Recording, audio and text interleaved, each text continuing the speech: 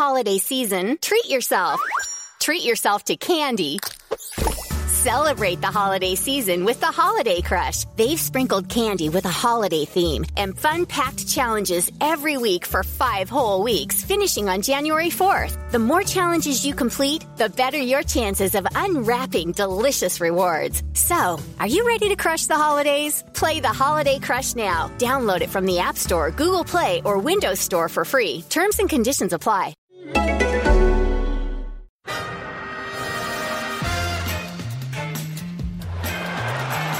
Ahí va a llegar el gol del Arsenal. Ozil marca Mesut Ozil. Centra Chamberlain. Vuelve.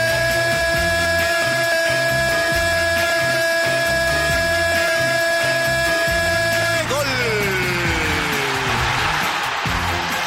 This is Arsecast Extra. Hello there, welcome to another Arsecast Extra. As always, with James from Gunner Blog. It is another goodly morning to you, James. It is another goodly morning. Can you believe it? Another victory.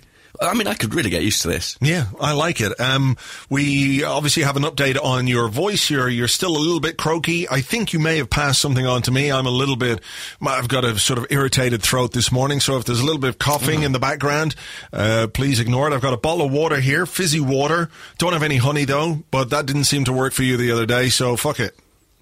No, exactly. I think honey's a myth. I think the bees have been conning us all along. It doesn't work, guys. Delicious, crunchy bees.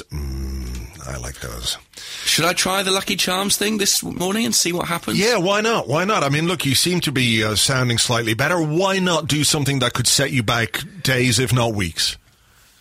Exactly, like any Arsenal player would during their rehab from an injury. Why not push it and see if I get hurt again? Yeah. Okay, here we go, guys. But feel free to join in. You all know the catchphrase. They're after me.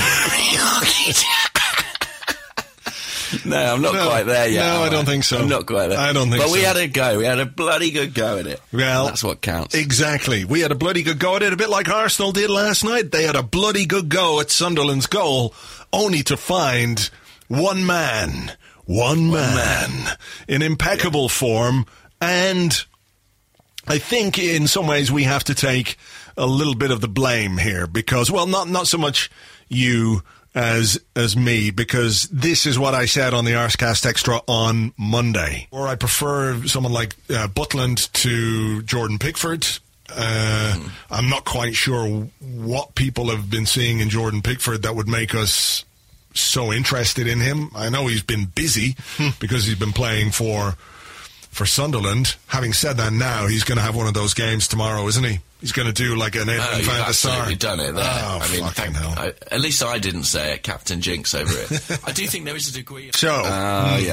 Yeah. I think, you owe everybody an apology, really, for what happened. I do. Very, very, very sorry. Very sorry. One of the questions that we got was from Arsenal's voice, who said, can you please never talk about the opposition goalkeeper again? And, okay, I think that's fair. But, could we work our magic somewhere else, James? Could we perhaps say that, you know what? I think that Arsenal should be looking at Brad Guzan. What a fantastic talent he is. An astonishing talent. Is that how it works, or should we be writing him off?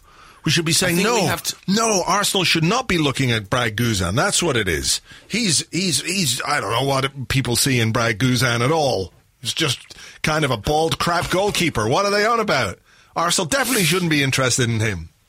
Yes, we've laid the groundwork there. I think whichever way it goes, it's probably going to be our fault now. Brad Guzan, of all the people to be relying on, that's not the man you want to be resting your hopes on the final day of the season, is it? Brad Guzan. No, I think it's probably got a little more to do with what happens in front of Brad Guzan, but, yeah... You would feel slightly more assured if there was, I don't know, someone better or inanimate carbon rod. Victor Valdez. Yeah, Victor Valdez, yeah. What's wrong with him? What's wrong with Victor Valdez? He's a coward. He's scared of Liverpool. He's probably injured, I think. Yeah. He's probably broken his leg or something. I don't know. He's always injured, isn't he? But Brad Guzan. Imagine being a Middlesbrough defender, looking behind you and seeing Brad Guzan there. No. Oy, oy, oy. No. Poor Callum Chambers. Terrified he's going to be. But he's got a part to play, so maybe Callum Chambers could be the hero that Arsenal's season requires. What a piece of something that would be if somehow Callum Chambers, let's say, popped up in the last minute to score a goal and we were beating Everton. Wow, that would be some contribution to our season from many miles away. Yeah, I can't think of that anything like that happening before. Can you, with an Arsenal player who was out on loan? No, the only thing I can really think of that was in any way vaguely similar was after the fact, because if you remember back in 2006 when Tottenham ate the bad lasagna, you remember they were playing, I can't remember, was it at White Hart Lane or was it at West Ham, at Upton Park? I can't remember. Yeah. But the man who scored the goal for West Ham that day to win them the game was none other than Yossi Benayoun, who later came to play for Arsenal on loan from Chelsea. So there is that slight connection there, but I can't think of another situation where an on-loan Arsenal player has got the chance to make such a telling contribution to our season, assuming, of course, that we can beat Everton. That's it. Well, we're on a roll, so we may well do. We may. What did you... I mean, I was there last night. I was at Sunday. I was one of the few. I was one of the few. And I was being paid, so I don't think I really count. But it was odd. It was very empty.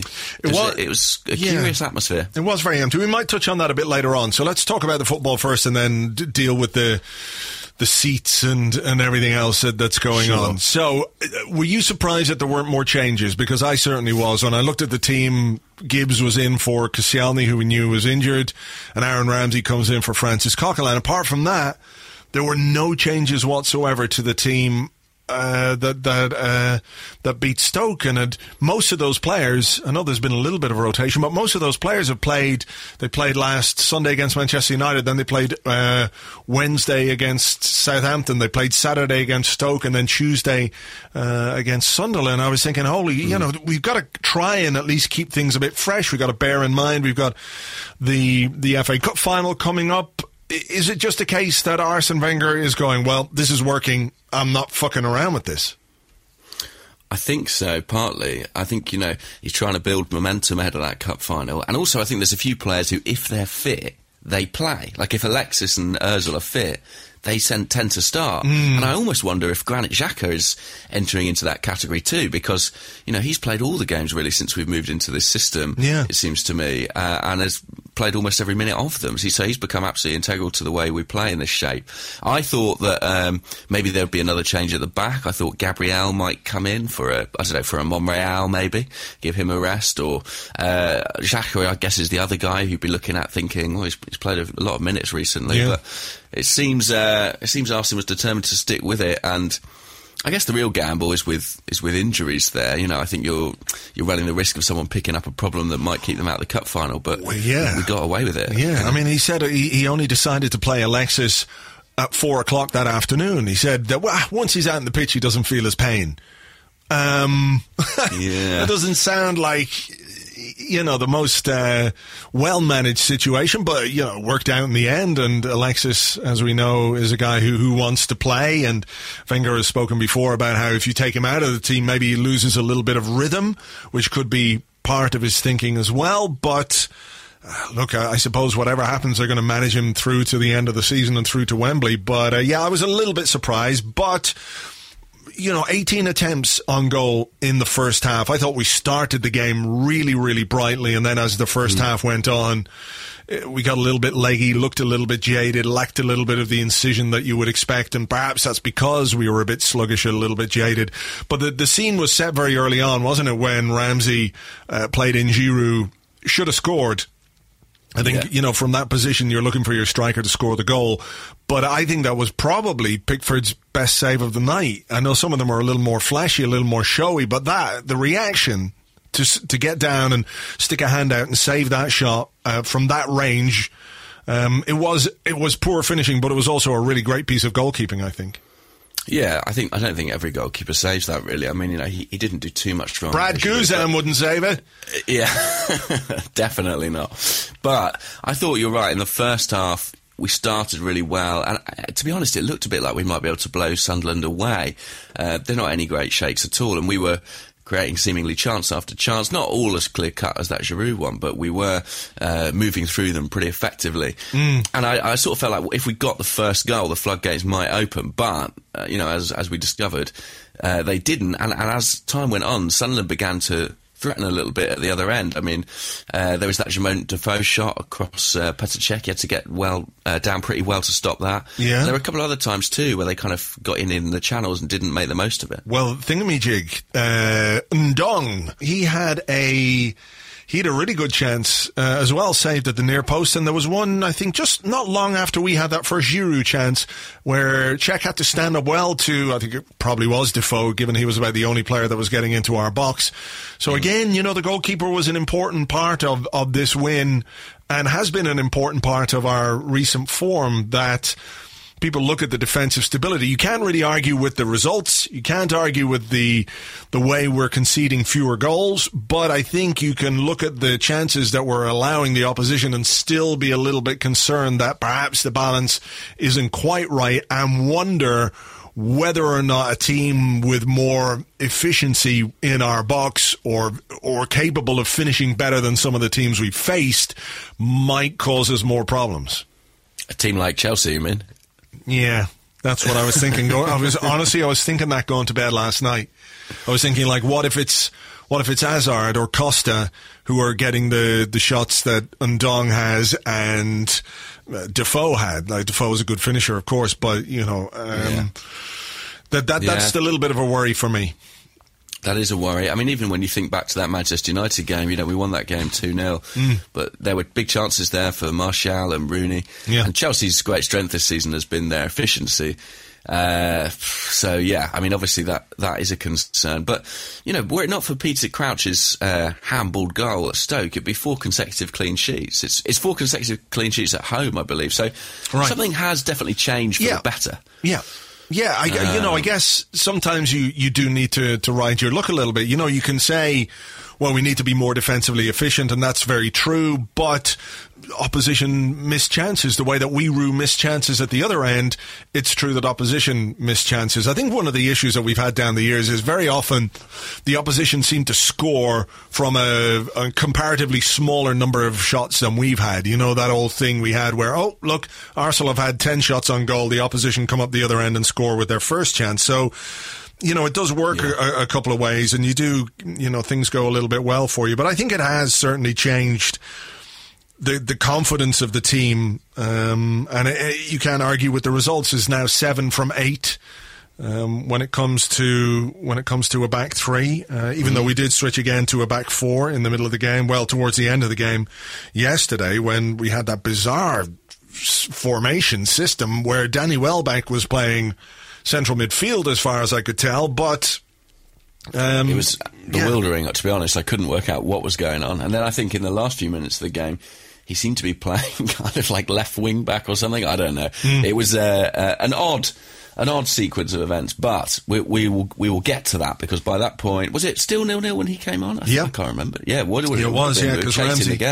Ramsey came off and Iwobi came on for Could see him again. Gibbs. Yes, it was. We've got a question about him later on, so we'll talk about him a little bit later on.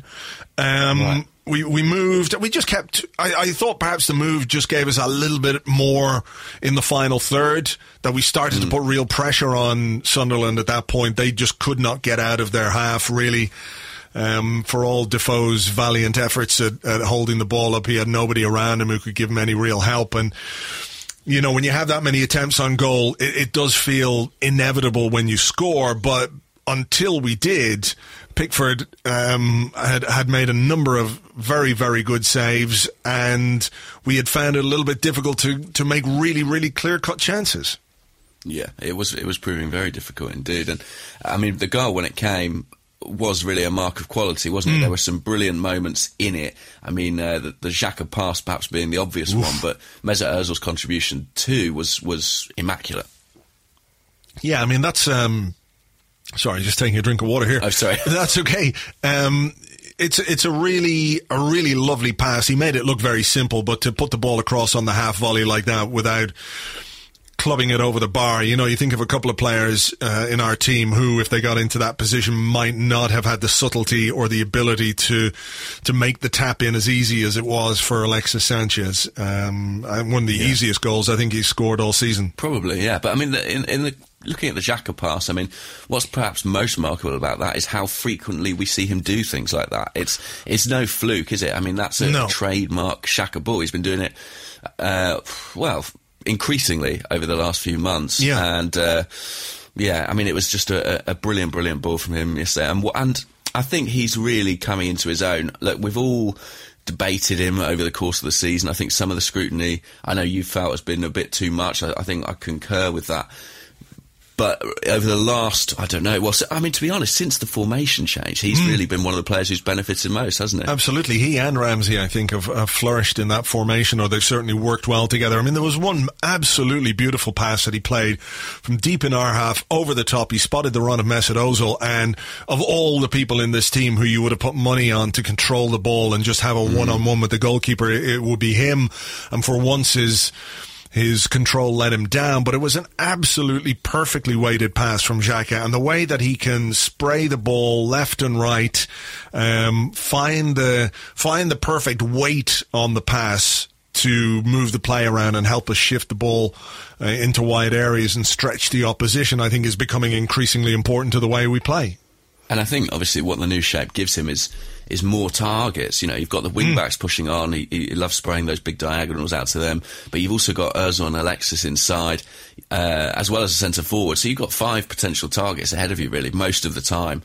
And that suits him down to a T. I really, I mean, I think it is telling that Arsene Wenger keeps picking him because he's become so important. Yeah. And maybe Arsene Wenger is finally comfortable, or has a good idea of what he wants from Granit Xhaka and what sort of a role he envisages him playing within the team, because, you know, we spoke about it in maybe the early part of the season or the first half of the season, where first Arsene Wenger said yes, he's a defensive midfielder, then he was a box-to-box midfielder, then he was this, then he was that, and it felt like he hadn't quite figured out what way he was going to use Xhaka, and now he seems to have found the perfect role for him. And I do wonder if, when we're looking at the transfer market this summer, if a player, I like the way he and Ramsey have worked together, but I wonder if he might be looking at a player who could really, really complement Xhaka, in the sense that he could add just maybe a little bit more ahead of him, just in terms of ball winning.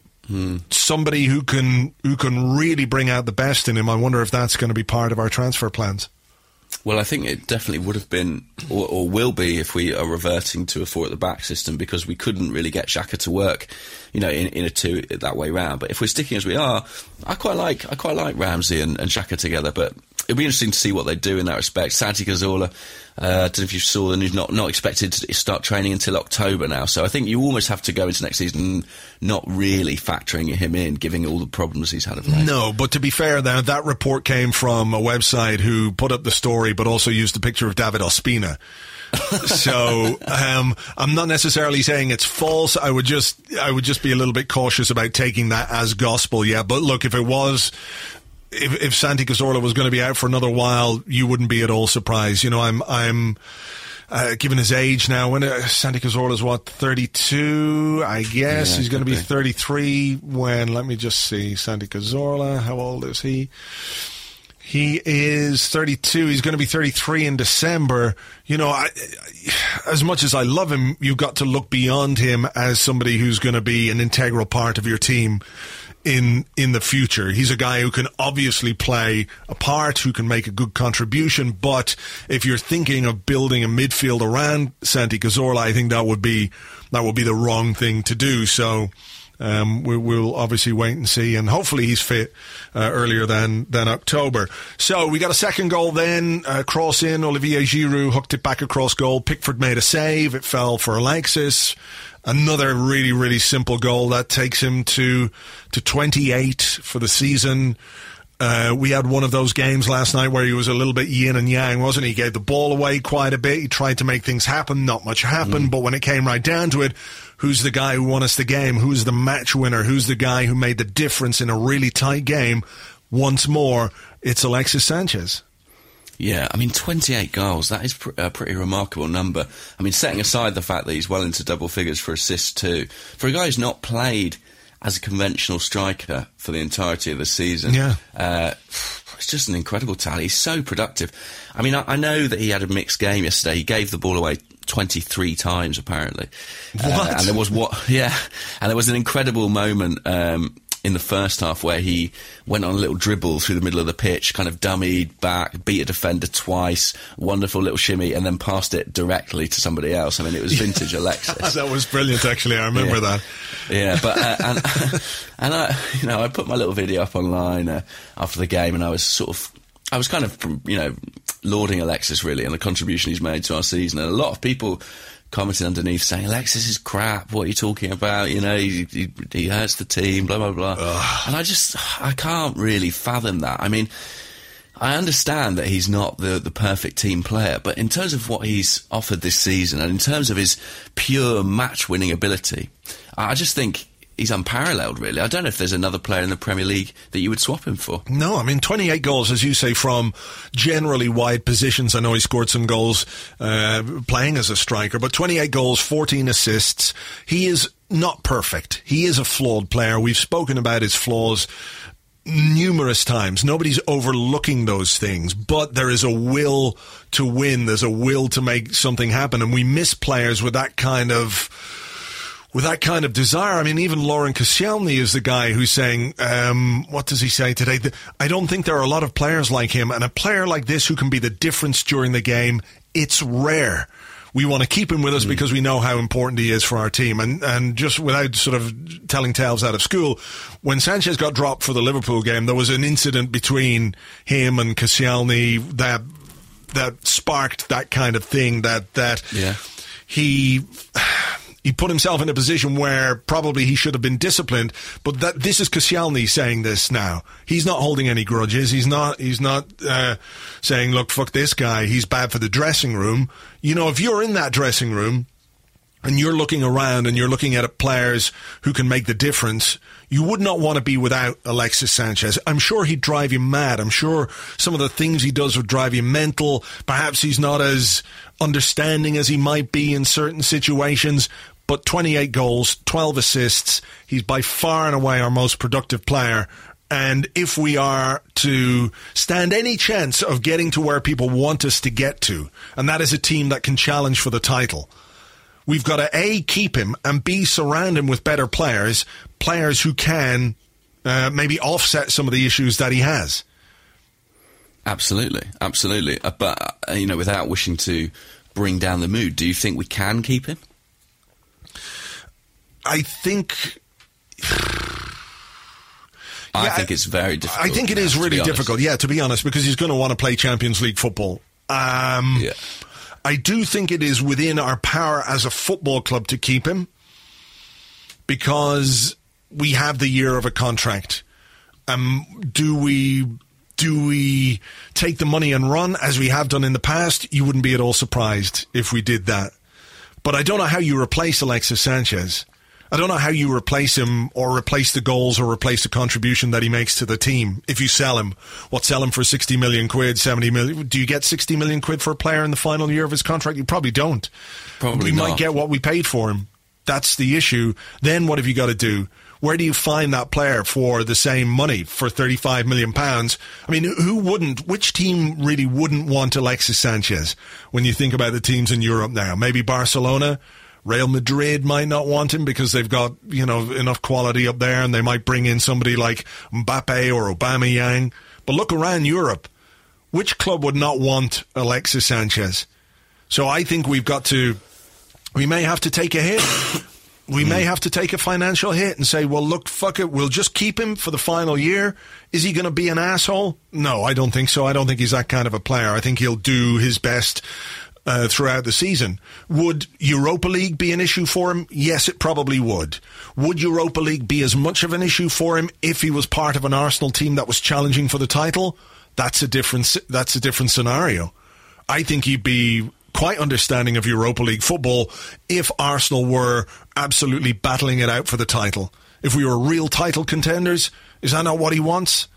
So, it's trying to balance those things. But what we're going to do and what, see, the problem is as well, you may have to be tactical in the sense that do you keep him from going to a rival? Do you have to sell him somewhere else so he doesn't go to someone like Chelsea or Man City? These are the issues. But I mean, that's it. You can say keep him for 12 months, but you run the risk of him joining Chelsea for nothing. I mean, is that something Arsenal can afford to do? Or, I don't even mean economically, I just sort of mean in terms of losing face. I don't know. Yeah, or depending on how interested Chelsea and Man City are this summer, it may be an issue that, players can maneuver things, players can make things happen where they leave the club with no chance or no alternative other than to sell them. We've seen that happen before as well, and maybe that's something that we're going to have to contend with. So is our option, let's say you've got option 1, sell him to PSG, option 2, sell him to Chelsea or sell him to Man City, it's option 1 if that's all you're left with. So it's going to be very complicated. I don't think the current situation at the club really helps either, when we have no clarity over what's going to happen next season, etc., etc. But we've been down that road. But to me, it's hugely important that we hang on to him. If we can get him to sign a new deal, amazing. Do something like Liverpool did with Suarez, where he signed a new deal, they sold him the next year. Maybe that was part of the agreement. I don't know, but I shudder to think, didn't they? Yeah, I shudder to think what we will be like without him. That's all. Not very good. Not very good is the answer. I'm really worried about keeping him. I think it's going to be very difficult. I'd be really surprised if they can coerce him into signing a new deal, but I have to say, I think he's been an outstanding signing. And the line Arsene Wenger was pushing yesterday in his post-match press conference was, you've improved at Arsenal, Alexis. That was effectively the message he was saying. He's become a better player. And I think that's true. I think he has. I think he's gone to another level. And what Wenger said was, he won't feel he's wasted his time here.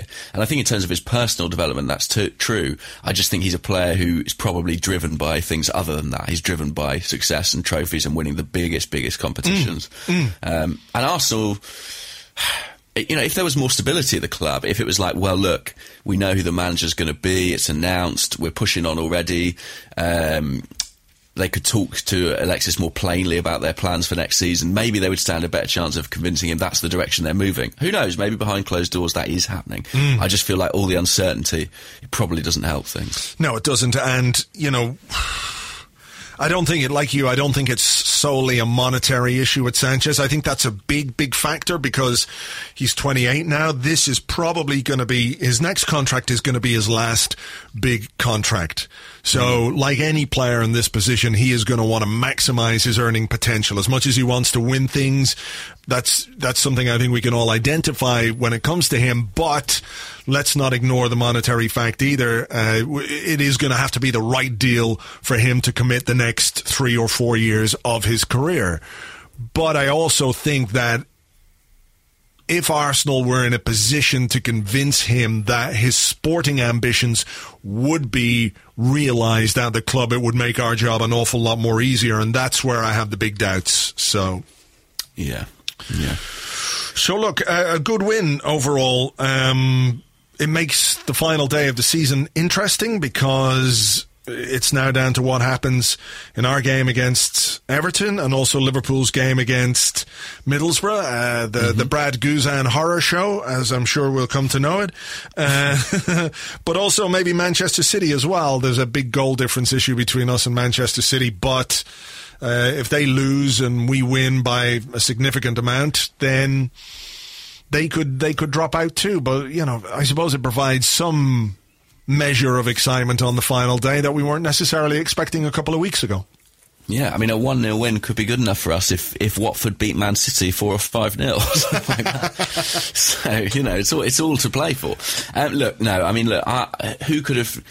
Who could have anticipated Tottenham getting the result they did on the final day last season? Do you know what I mean? Yeah. So I think the lesson from that is that you can't write anything off until the final ball's been kicked. And it is extremely unlikely, I do think, but it's nice to have something at stake on the final day of the season. It's not what we'd want to be at stake, but it makes it interesting at least. Sure it does. Okay, well look, what wasn't interesting for many people was last night's game, as the empty seats clearly showed. There was talk before the game of a protest, an organised protest where people didn't turn up, and perhaps that had an impact as well. I'm not sure quite how many of those empty seats were down to active protest, more... Can you call it inactive protest if you just simply don't turn up for a game? Is that? I mean, it feels to me apathy, like, it's apathy. And I think whatever the reasons behind it, it's got to be a big worry for the football club, because when you see that many empty seats, what would you estimate? 10,000 minimum, 15,000 perhaps? I would say at least 15,000. That would be my estimation. You we'll were never there, really so know, yeah. That's my guess at it. 15 to 20, I would say. Is that crazy? I don't know.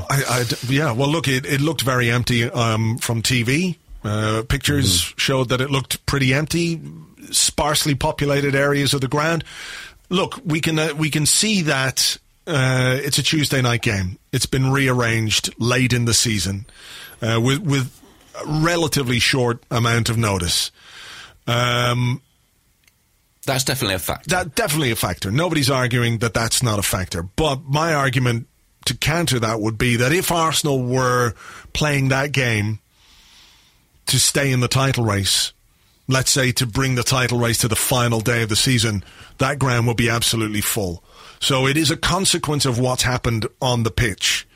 Unquestionably, what's happened on the pitch. And I thought the reluctance of the manager to deal with it in any meaningful way, I found that a little bit unfortunate, because I get he wants to be positive. He doesn't want to talk about issues which might impact the players and all that kind of stuff. But, you know, when you bat away questions about empty seats by saying we're sold out, that's not the right answer. Yes, you have sold your tickets, but your ground is still 1/3 empty. Why aren't people turning up? That's a big question. And it's got to be a big worry. You can't ignore that. Now, maybe behind the scenes they're going, fuck, you know, look, this is bad. Look at all those empty seats. They're not blind to those empty seats, but I do think sometimes that the message from the club, it doesn't have to be, oh yeah, there's loads of empty seats, this is terrible, but simply, yes, we've noticed this, we have acknowledged it, and it's something that we will deal with by X, Y, and Z. Or even just an acknowledgement that this is an issue, rather than saying, we're sold out.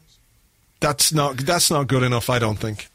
Yeah, well, I don't know where Arsene got that line from. You know, maybe it was fed to him by elsewhere within the club, but it doesn't make him look good. It's sort of that, you know, I didn't see it, comical Arsene stuff that really sort of dogged him a few years ago. I think it's a really interesting one, because obviously a lot of those tickets were paid for. So, you know, people saying, oh, hit the club in their pocket. I'm not sure how much that did hit the club in their pocket last night.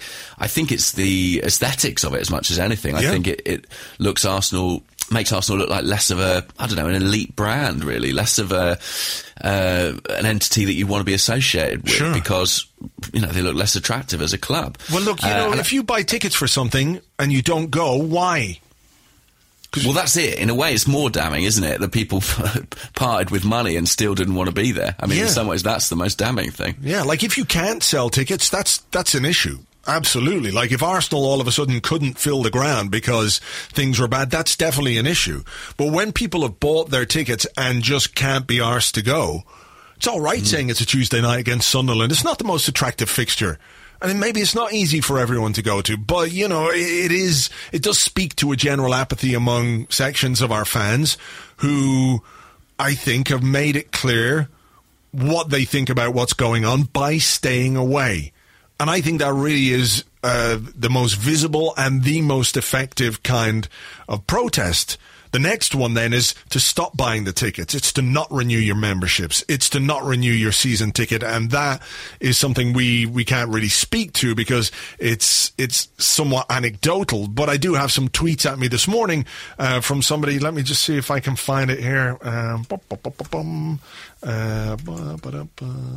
Worfy, who's at Worfy, who said, I cancelled 2 red memberships yesterday and emailed and tweeted the club to explain. You know, those those are the realities that Arsenal have got to deal with. And maybe it won't hurt them if one guy cancels his red membership and, they've got a season ticket waiting list. But that's sticking plaster stuff. It's ignoring why people are staying away, and they've got to be really aware of it and cognizant of it and do something about it, because it looks bad for the football club. It looks bad for the team.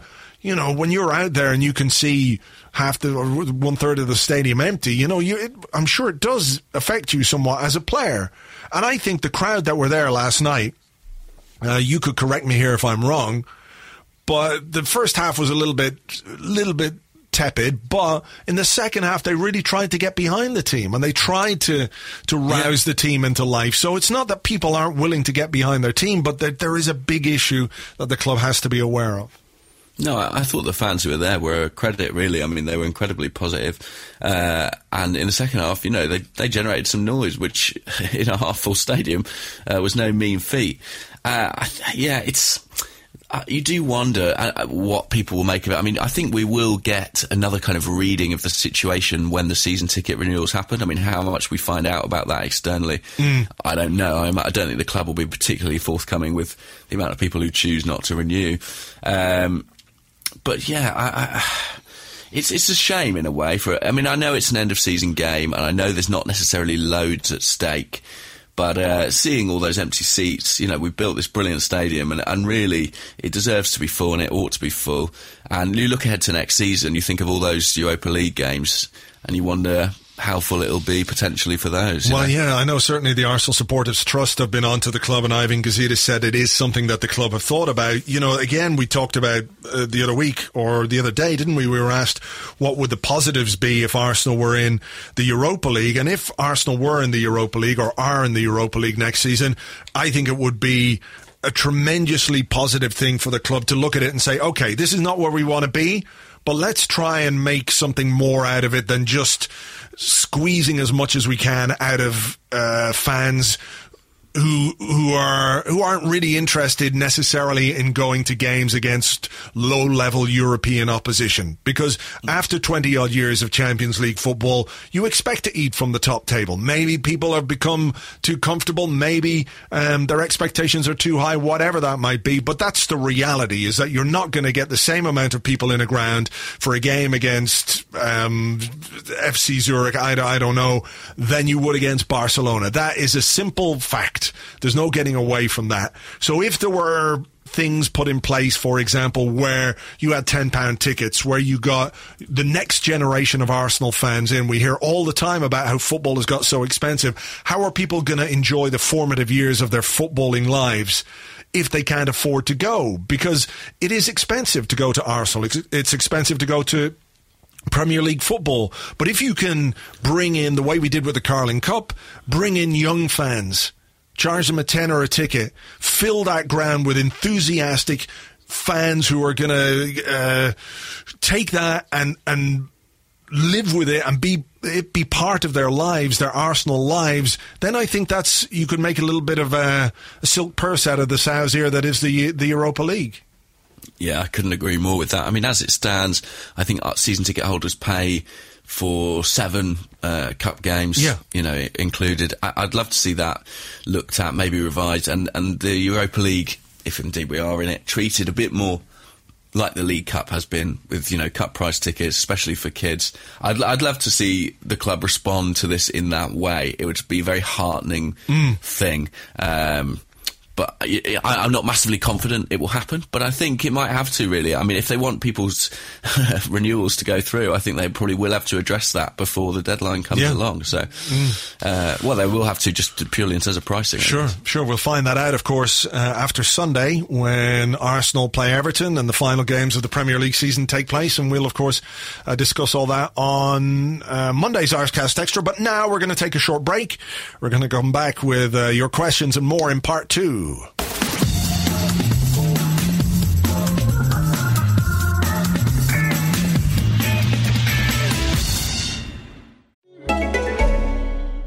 Hey y'all, it's Matt Marr here, aka Matty. And Poodle, aka Jake Anthony, and we host the podcast 90 Day Gaze. We sure do, and Poodle, I'm excited because Christmas is here. Aren't you excited?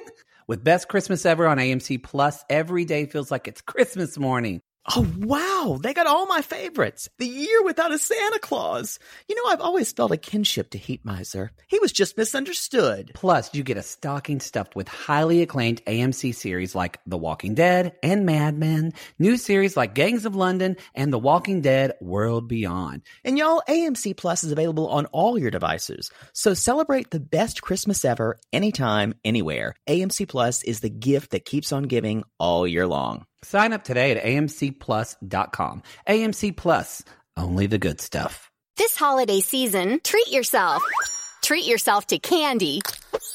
Celebrate the holiday season with the Holiday Crush. They've sprinkled candy with a holiday theme and fun-packed challenges every week for 5 whole weeks, finishing on January 4th. The more challenges you complete, the better your chances of unwrapping delicious rewards. So, are you ready to crush the holidays? Play the Holiday Crush now. Download it from the App Store, Google Play, or Windows Store for free. Terms and conditions apply.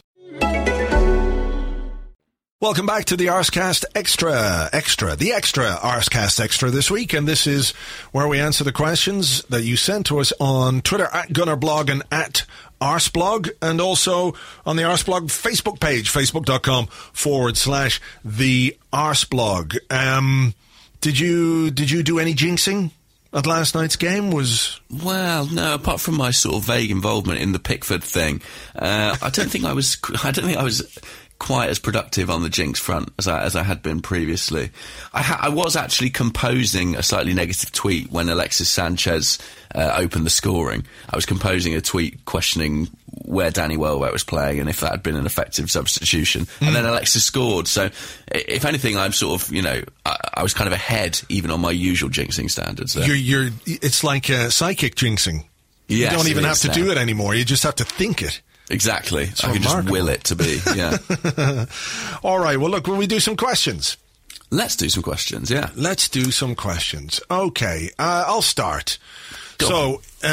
This one comes from Steve Moore at Steve Moore 4116, and he wants to know, if the plan is to placate fans with signings, would you blow the whole lot on a Griezmann-type deal or spread the cash? Oh, interesting question. I sort of think this goes back to, being able to put bums back on seats. How do clubs do that? They buy players, they make exciting signings, they get people excited and interested again. I know there are other things that we could do perhaps to make that happen, but, in this sense, it's referring to something I wrote in the blog today, so. Right, I think... You have to forgive me, I've not read that yet, but I do think that... I know, I can't believe I said it. I'm so sorry. That's all right. Now, what I'm going to say is that I think that Arsenal need to spend a lot of money on a proper marquee player. I'll tell you why I think that. There's a few reasons. Number one, if I think about the way in which the signings of Alexis Sanchez and particularly Mesut Ozil kind of re-energised the club and brought the fans kind of back under its spell and created such a furore, really, of excitement, I think that would be incredibly beneficial to the team. I also think when you look at their impact on the pitch, I think you can go and buy as many players in the £10 to £20 million bracket as you like, and you will get some remarkable steals in there, your Rob Holdings or what have you, who's even cheaper than that. I do think that, as a rule, those two players have brought an elite level of quality at that price tag. And I think that, when you do want the very best players, you've got to spend big money.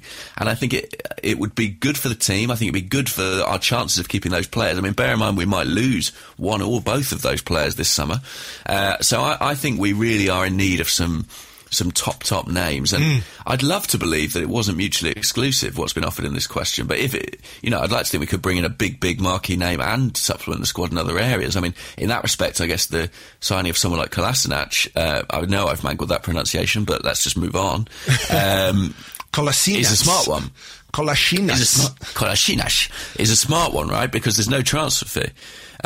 So we've saved ourselves a few quid. You could end up paying £30 million for a top left back from Europe these days. So I'd like to see some big marquee names brought in, and I think it would do wonders for the perception of the club, and I think for fan interest in the club. What about you? Yeah, I think you're right there. You're definitely onto something in terms of what those players bring to a squad. I do think that if it's a case, let's say, that Arsene Wenger renews his contract, I think that's not going to go down well with a lot of people. One way of offsetting that would be to bring in a player of that stature. That's one simple fact. That would help. It wouldn't necessarily convince anyone that Arsene Wenger is still the right man for the job if they think that he's not. But it would certainly go some way to maintaining some interest. Also, I think that it would show perhaps some ambition to the likes of Mesut Ozil and Alexis Sanchez if you want them to sign new deals. It would help make the team more competitive. So yeah, look, it doesn't have to be mutually exclusive, but I would love to see Arsenal go out and buy another player of that caliber. Who it might be, I'm not quite sure. Whether or not we can attract them, I'm not quite sure. There's a question here from, well, his name is ABCDEDFG, and he's at EDFG_ABCD, which sounds like a dodgy password. But anyway, he says, do you think we're going to struggle to attract quality players, assuming we've got no Champions League to offer? That's a really difficult one. I mean, I've seen quotes from Arsene Wenger suggesting he doesn't necessarily think it'll be a problem. I mean, we saw Manchester United buy Paul Pogba last summer without Champions League football to offer. We've seen Kante moved to Chelsea. I think, money talks in these situations, but I also think what's key in those instances, I know United haven't managed it this year, but there's probably a belief from those players when they join those clubs that within a couple of years they will be back in the Champions League. So I think it's about demonstrating that you're a club, with the ability to bounce back and actually compete in those areas.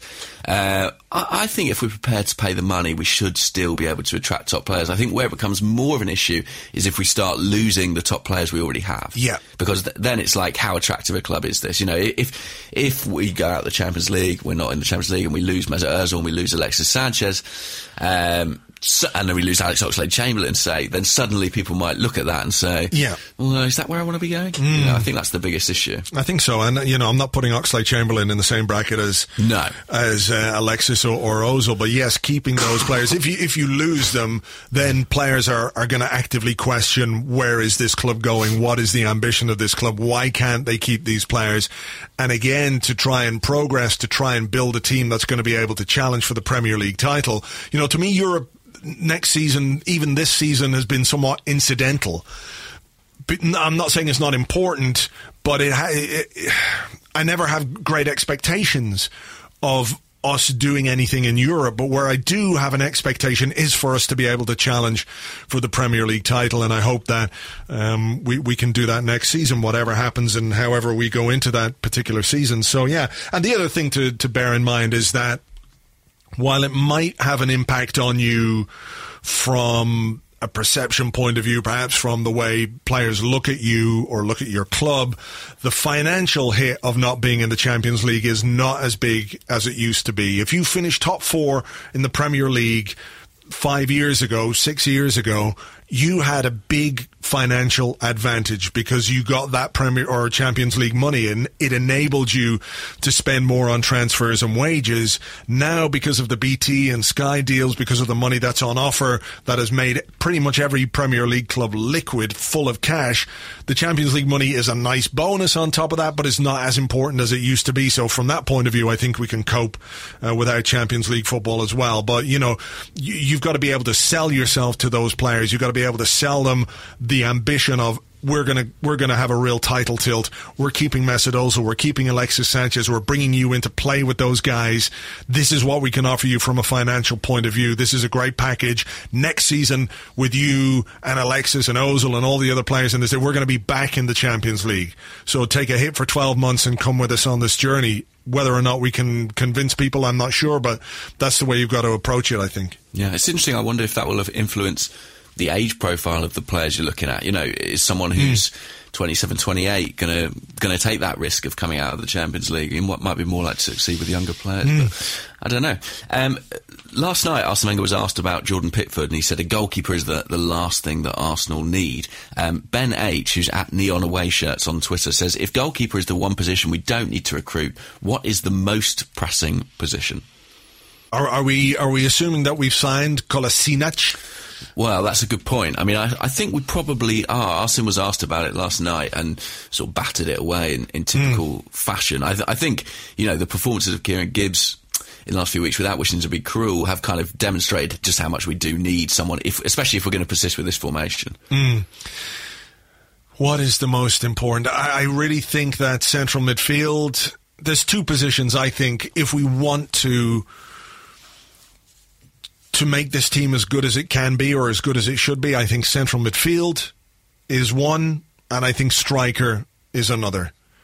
The last few weeks, or certainly the last 2/3 of this season, have made it clear that Arsene Wenger doesn't want to use Alexis Sanchez as a striker because, well, whatever reasons he has behind that, he obviously feels he's very effective there. He might want his team to play a certain way with a certain striker. But, Alexis did really well as a centre forward and was still moved out of there.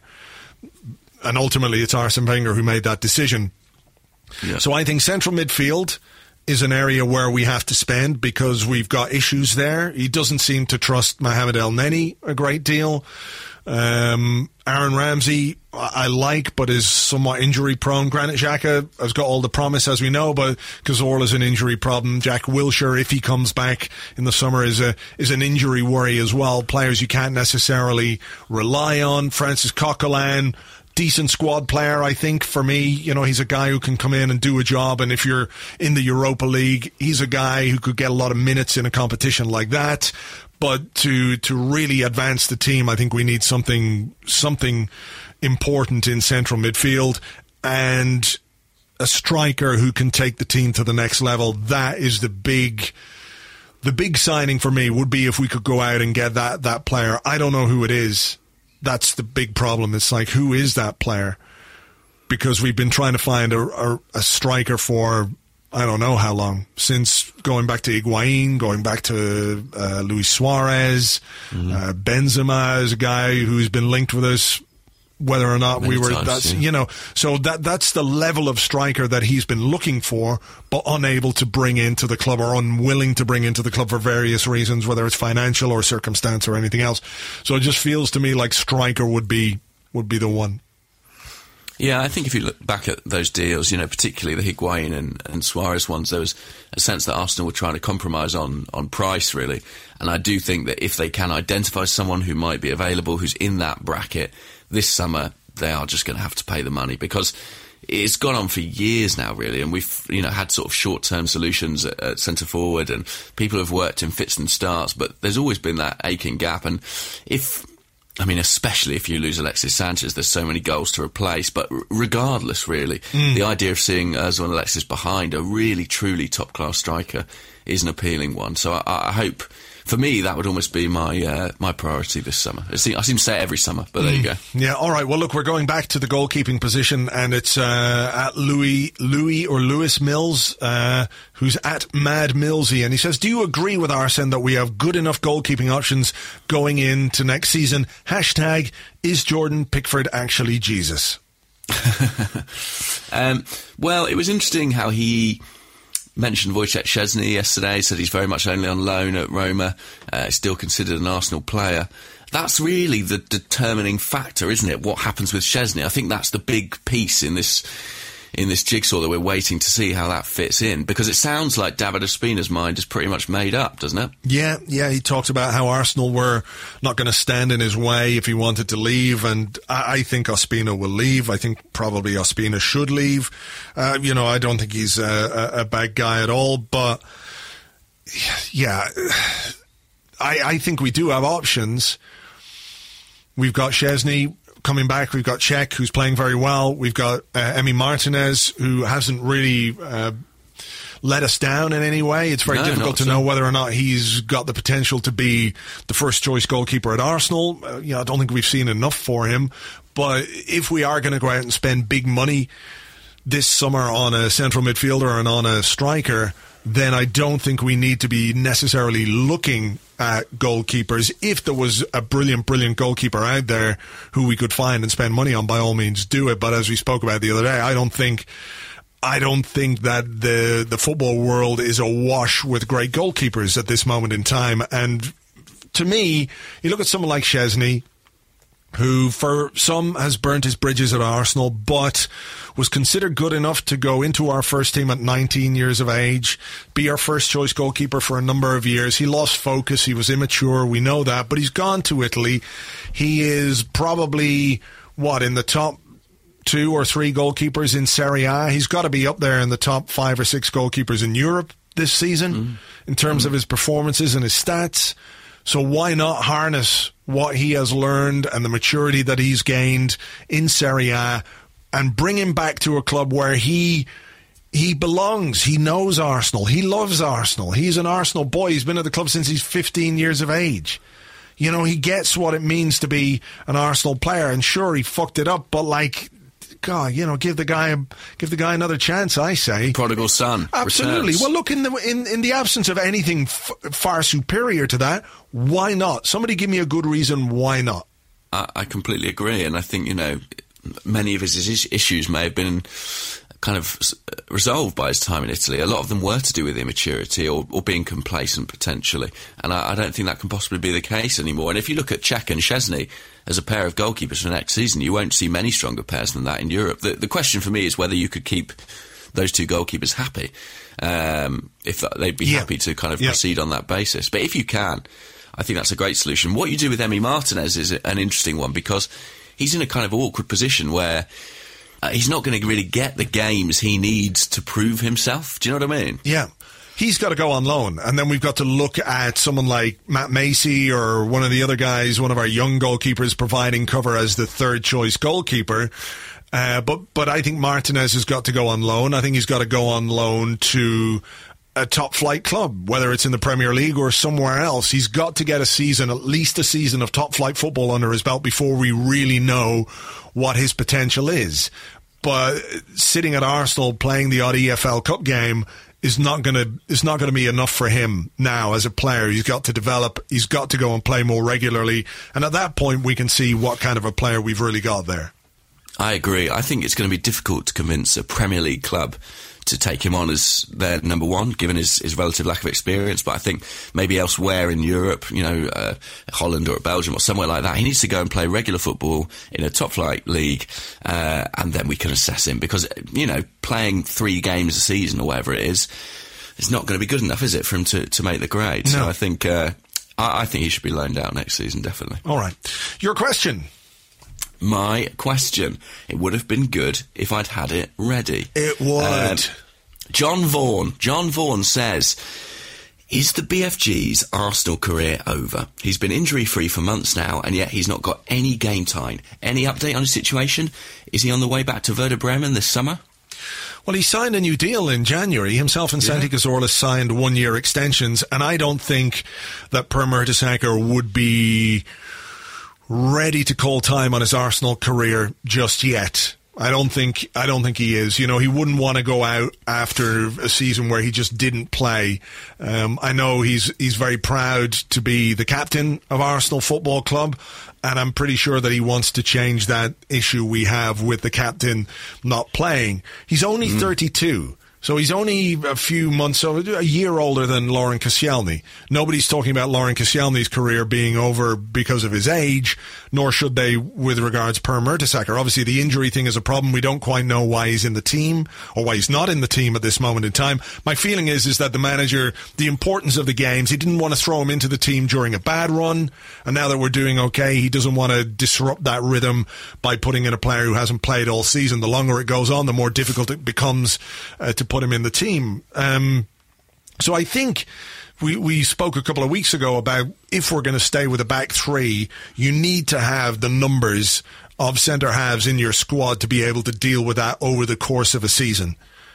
You just you have need to. at least 6 centre halves, don't you? Really? Yeah, exactly. Or 6 players who can play there, and I think Mertesacker is one of those. People say he's too old. I don't agree. People say he's, he's not a guy who was ever going to lose his blinding pace. That doesn't become, that's not so much an issue for players who never had huge pace in the first place. As they get a bit older, it doesn't impact them the same way it might do Theo Walcott, for example, who's a huge part of Theo Walcott's game is based on his pace. As soon as that goes, what's he got left? Can he adapt? Whereas getting a little bit slower when you're not the fastest player anyway is not a big deal, and I really feel like Mertesacker would fit very well into a back three as the middle central defender in that back three. If you've got Mustafi one side, Koscielny one side, you've got Rob Holding one side, you've got Gabriel the other side, or Monreal. I think he's a guy who could fit into that role. I just think that this season has passed him by a little bit in terms of the injury, the circumstance, the way our season was going. It became more and more difficult for Arsene Wenger to throw him in, and here we are. Unless there's an injury crisis between now and the end of the season, I don't think he's going to play, which is unfortunate, but I don't think he's ready to call time on his Arsenal career yet. Yeah, I mean, it's interesting because there was talk of a loan move back in January, wasn't there? And on reflection, maybe that would have been a possibility, but I think effectively his season was written off a couple of months ago, and he was probably told, come back in pre-season and then you'll be considered for selection. I've just been looking at the list of centre-backs we have at our disposal. I mean, you've got Mustafi, Koscielny and Holding who've been playing at the moment. Then you've got Gabriel and Monreal. And then you've got Mertesacker and Chambers. That takes you to 7 if you're counting Monreal.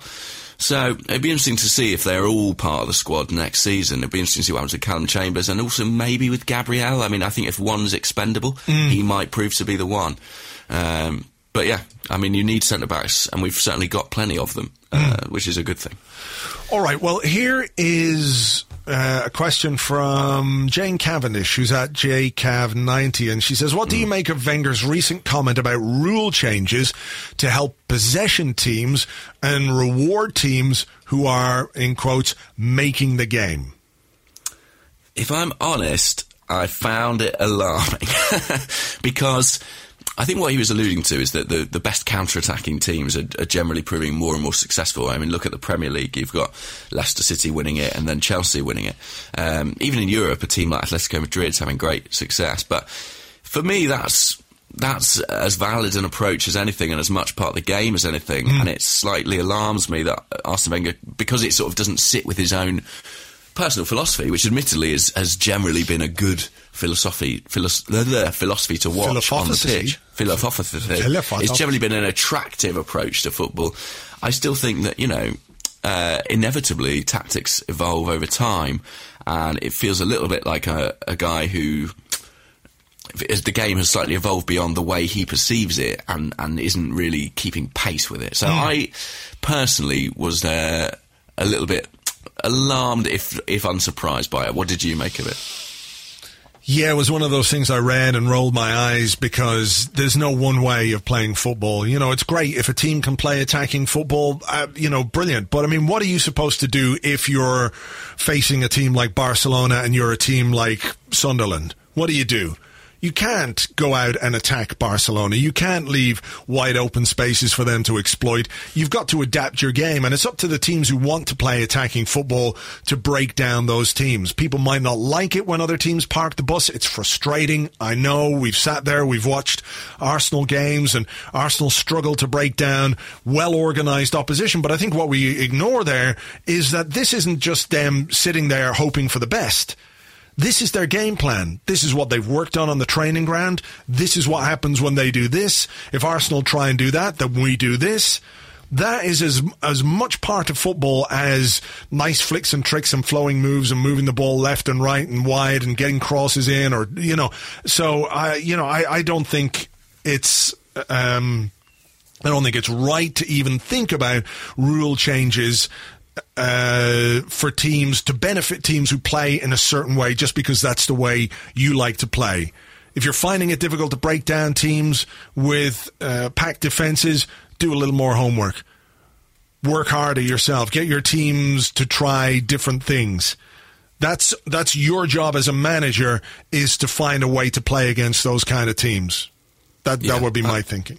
I agree with that. I mean, I think Wenger's point is that there's a difference between a team at the lower reaches of the table cutting their cloth accordingly and the fact that competitions are being won now by teams playing potentially negative tactics. But I mean, I have to say, I've watched Chelsea a few times this season, and I think this barb is aimed partially at them. But I don't think you could say that they're a dull side or not good to watch. When they counter-attack, it is exciting to watch, and they do it extremely well. I just think, Arsene, I don't know. It was one of those where I sort of go, I don't know if I can listen to everything Arsene says anymore because I'll just end up banging my head against the table a lot. Yeah, it's very true. Well, look at the Premier League table. Let's look at it. Chelsea are top of the table. They're champions.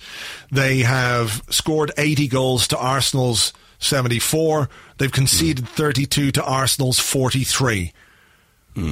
Are we a better team than Chelsea? Are we a nicer team than Chelsea? Are we a more attractive team than Chelsea? Are we prettier? Is the football we play, has it got more flourishes? Who gives a fuck? Look at the table. Who's top? Who's got the trophy? Who's celebrating? It's not us, it's them. And you can't, in the same period of time, when you adopt the very same formation and to a large extent the same kind of game plan as Chelsea, then throw barbs their way. You just can't do it. That's a very good point. That's a very good point. We've nicked their tactics, so we can't complain. Yeah. So, Anyway, rubbish. Absolute rubbish for me. Yeah. Let's have another question. Oh, this is from Philip Shaw. He says the 3 centre-back system is getting a lot of credit, but that is at least the 4th time we've switched to a back 4 mid-match since we started using it. The others were Leicester, Man U and Spurs. Is it a system Wenger trusts when we need a goal? That's a really good question. I'm not sure that he necessarily does yet, but there is also something, when you do switch to a back 4, you can play more men up front, I guess. Yeah, I think that's what's happening. I think that's what it is. And, the Leicester game, we needed a goal. Manchester United game, if I remember correctly, did we switch to a back 4 because we had to take someone off? Was there an injury or something? I'm not sure. Remember. I'm not sure. Maybe. But yeah, at Tottenham, we could have switched to a back 7. I don't think it would have made any difference that day. And yesterday, we were looking for a goal, so we went back to something that he trusted a little bit more. I think I've said before that I'm not sure we're quite sure of how we should attack or what way we're going to attack with this 3 at the back formation. I think there are really positive signs over the last number of games, because if you look at the way we've played, the goals we've scored, the chances we made, certainly against Sunderland. I know the fact that it was just Sunderland is definitely an issue in that regard, because they are, their goalkeeper aside, pretty fucking terrible. But, we scored 4 goals at Stoke. We went to Southampton, scored twice. We beat Manchester United 2-0. 2-0 against Sunderland. We're finding our way from an attacking point of view, but I just think it's about getting as many men forward in a comfortable way as we can, and perhaps it's something we'll work on during the summer, whereby we become more effective, or we have different options for those wide positions for the wing backs. Maybe you've got more attacking wing backs than you can put on, and that might be a way of doing it in the future. Yeah, that's a good point, actually. I suppose, you could swap your Hector Bellerin for an Alex Oxlade-Chamberlain or similar equivalent. But I think, I also don't think it's the worst thing in the world to switch to a back 4 during the game. If your players are comfortable doing it and they understand the systems enough, if you need to do that, to have that option is incredible. I mean, Arsenal, I can't remember the last time we had the option to set up so differently within the course of a game, Yeah, we're usually quite rigid, and this speaks to a fluidity that perhaps it's something that would be a string to our bow going into next season. So that's it. And the good news is the guys who play wing backs for us, you're looking at Monreal and Bellerin, they're very comfortable. While they excel in those roles, they started out in back 4, so they're very comfortable making that switch. It's not too tricky for us to change it around. All right. James Doherty at the X-Tuft would like to know, how would you assess Iwobi's season as a whole, his progress, and where he stands in this squad? Yeah, it was funny seeing him come on yesterday, actually. It feels like a good while since he had any significant playing time, really, which is interesting because at the start of the season he was absolutely a first-choice player, wasn't he? On that left-hand side, he was there week in, week out. When Alexis was up top, he was that kind of second playmaker, cutting in field next to Ozil. And I think, when the team suffered, he suffered too. His confidence dipped, his form dipped. But watching him yesterday, he is still a really great player to watch. He's so technically accomplished. He was playing effectively in a deeper central midfield role against Sunderland for the majority of the time and looked very comfortable there. He would be an important part of my plans going into next season, someone I'd want to factor in. And, if this was kind of his tricky second season, I'd be expecting him to push on again and be an important part of the squad next season, but maybe an important part of the squad rather than an automatic starter in every game. Yeah, look, I think what's been very interesting over the course of his development is the fact that Arsene Wenger has often played him centrally. When Mesut Ozil was playing as the number 10 for FA Cup games, that role was filled by Alex Iwobi. I feel like he could easily play where Alexis plays or where Mesut Ozil plays. I agree. I don't think the formation stymies him the same way it does like Theo Walcott, for example, who's left very much on the outby. And I think Iwobi's Adobe Iwobi. We need to update Adobe. Update Iwobi. Yeah, exactly. But I think he has been taken out of the firing line very deliberately. He came on, he looked good, he had a good shot that was saved, he could have got on the score sheet. I think he will be an important player for Arsenal in the future. He, like many players, had a difficult period in his career. He was taken out of the firing line. He looks like he's back in the fold, in the squad. I think he's going to be a player for us in the future. I'm happy with what I'm seeing from him, and hopefully he can kick on next season. I completely agree. I wouldn't want to see him loaned out or anything like that. I think he's got too much to offer, particularly in those roles. I mean, we talk about Ozil and Alexis playing every game. We haven't really seen anyone else given much of a chance in those roles behind the main striker. But of the options we have, he seems the player most suited. And I think he'll be great there given the opportunity. All right, have you got one more? Probably. Let me have a look. It's again, my voice seems to know, doesn't it, when the end of the podcast is approaching.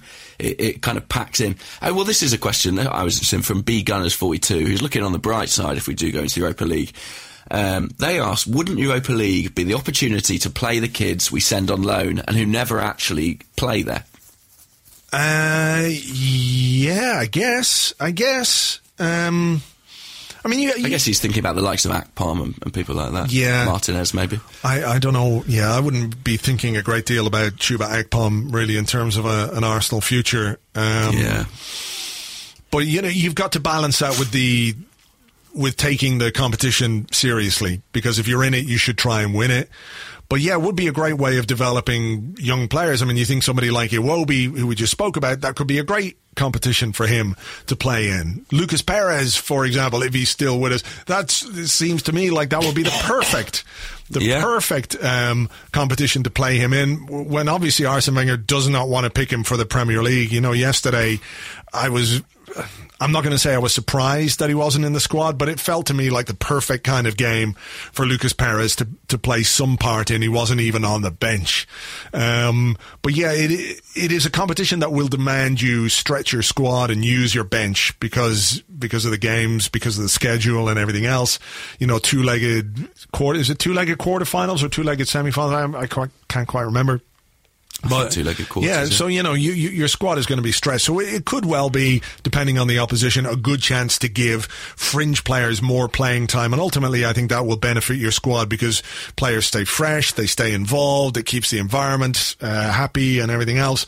So there are positives to it from that regard. Yeah. Yeah, I think, the likes of the Jeff, maybe. Yeah. It'd be a good competition for him to get some game time in.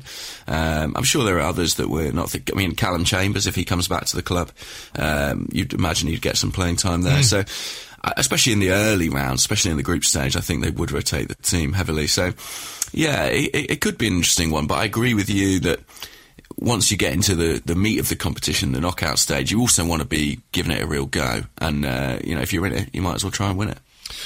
All right, final one for today comes from Troy Reed, who's at Troy Reed 32, and he wants to know, I mean, it's a burning issue of the day here, James. We've dealt with pretty much everything, but Troy would like to know, is pineapple a legitimate pizza topping?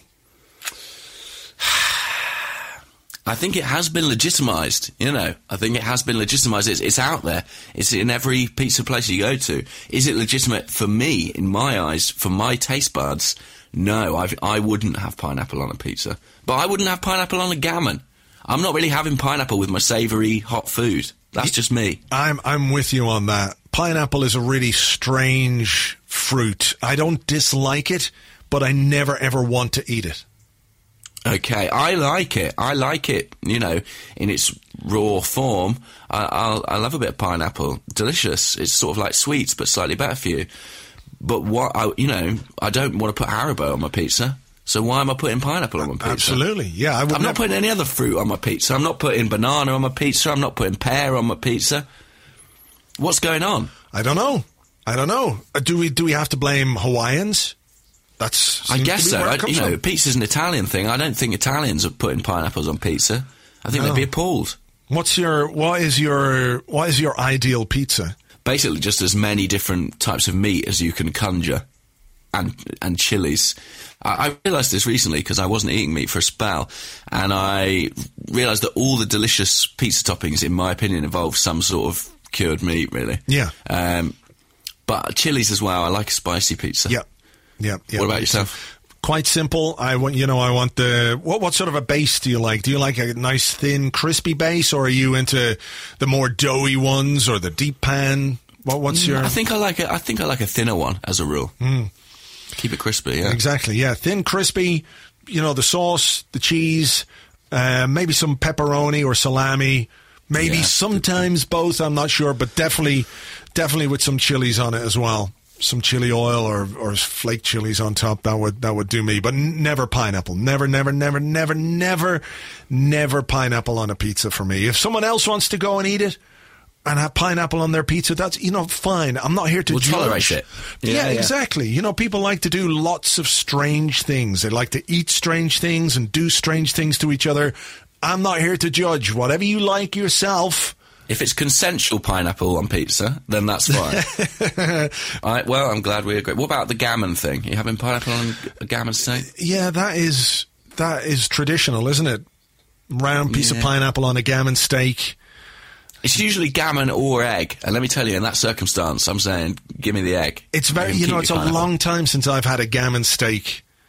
Me too. I had one relatively recently, and I think that may have been the first time in years that I'd eaten a gammon steak. Yeah, it used to be something we got when we were younger as kids. It was one of those dinners my mum used to make, gammon steak.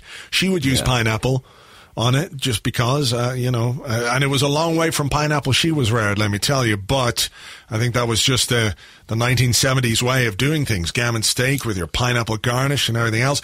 But I pretty much didn't eat the pineapple. But I'm not necessarily going to go out and have a gammon steak either. They always struck me as just a little bit plasticky. Don't know what it is. Yeah, there's something kind of plasticky about a gammon steak. Can't disagree with you there. But I don't think the pineapple's helping, Maz. No.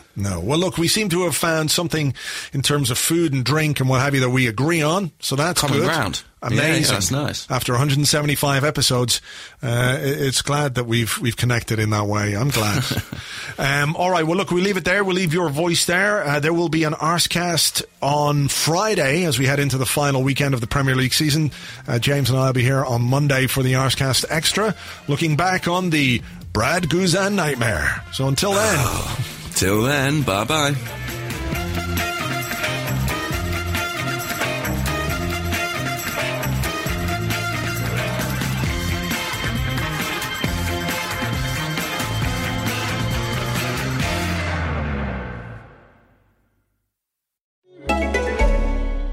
This holiday season, treat yourself. Treat yourself to candy. Celebrate the holiday season with the Holiday Crush. They've sprinkled candy with a holiday theme and fun-packed challenges every week for 5 whole weeks, finishing on January 4th. The more challenges you complete, the better your chances of unwrapping delicious rewards. So, are you ready to crush the holidays? Play the Holiday Crush now. Download it from the App Store, Google Play, or Windows Store for free. Terms and conditions apply.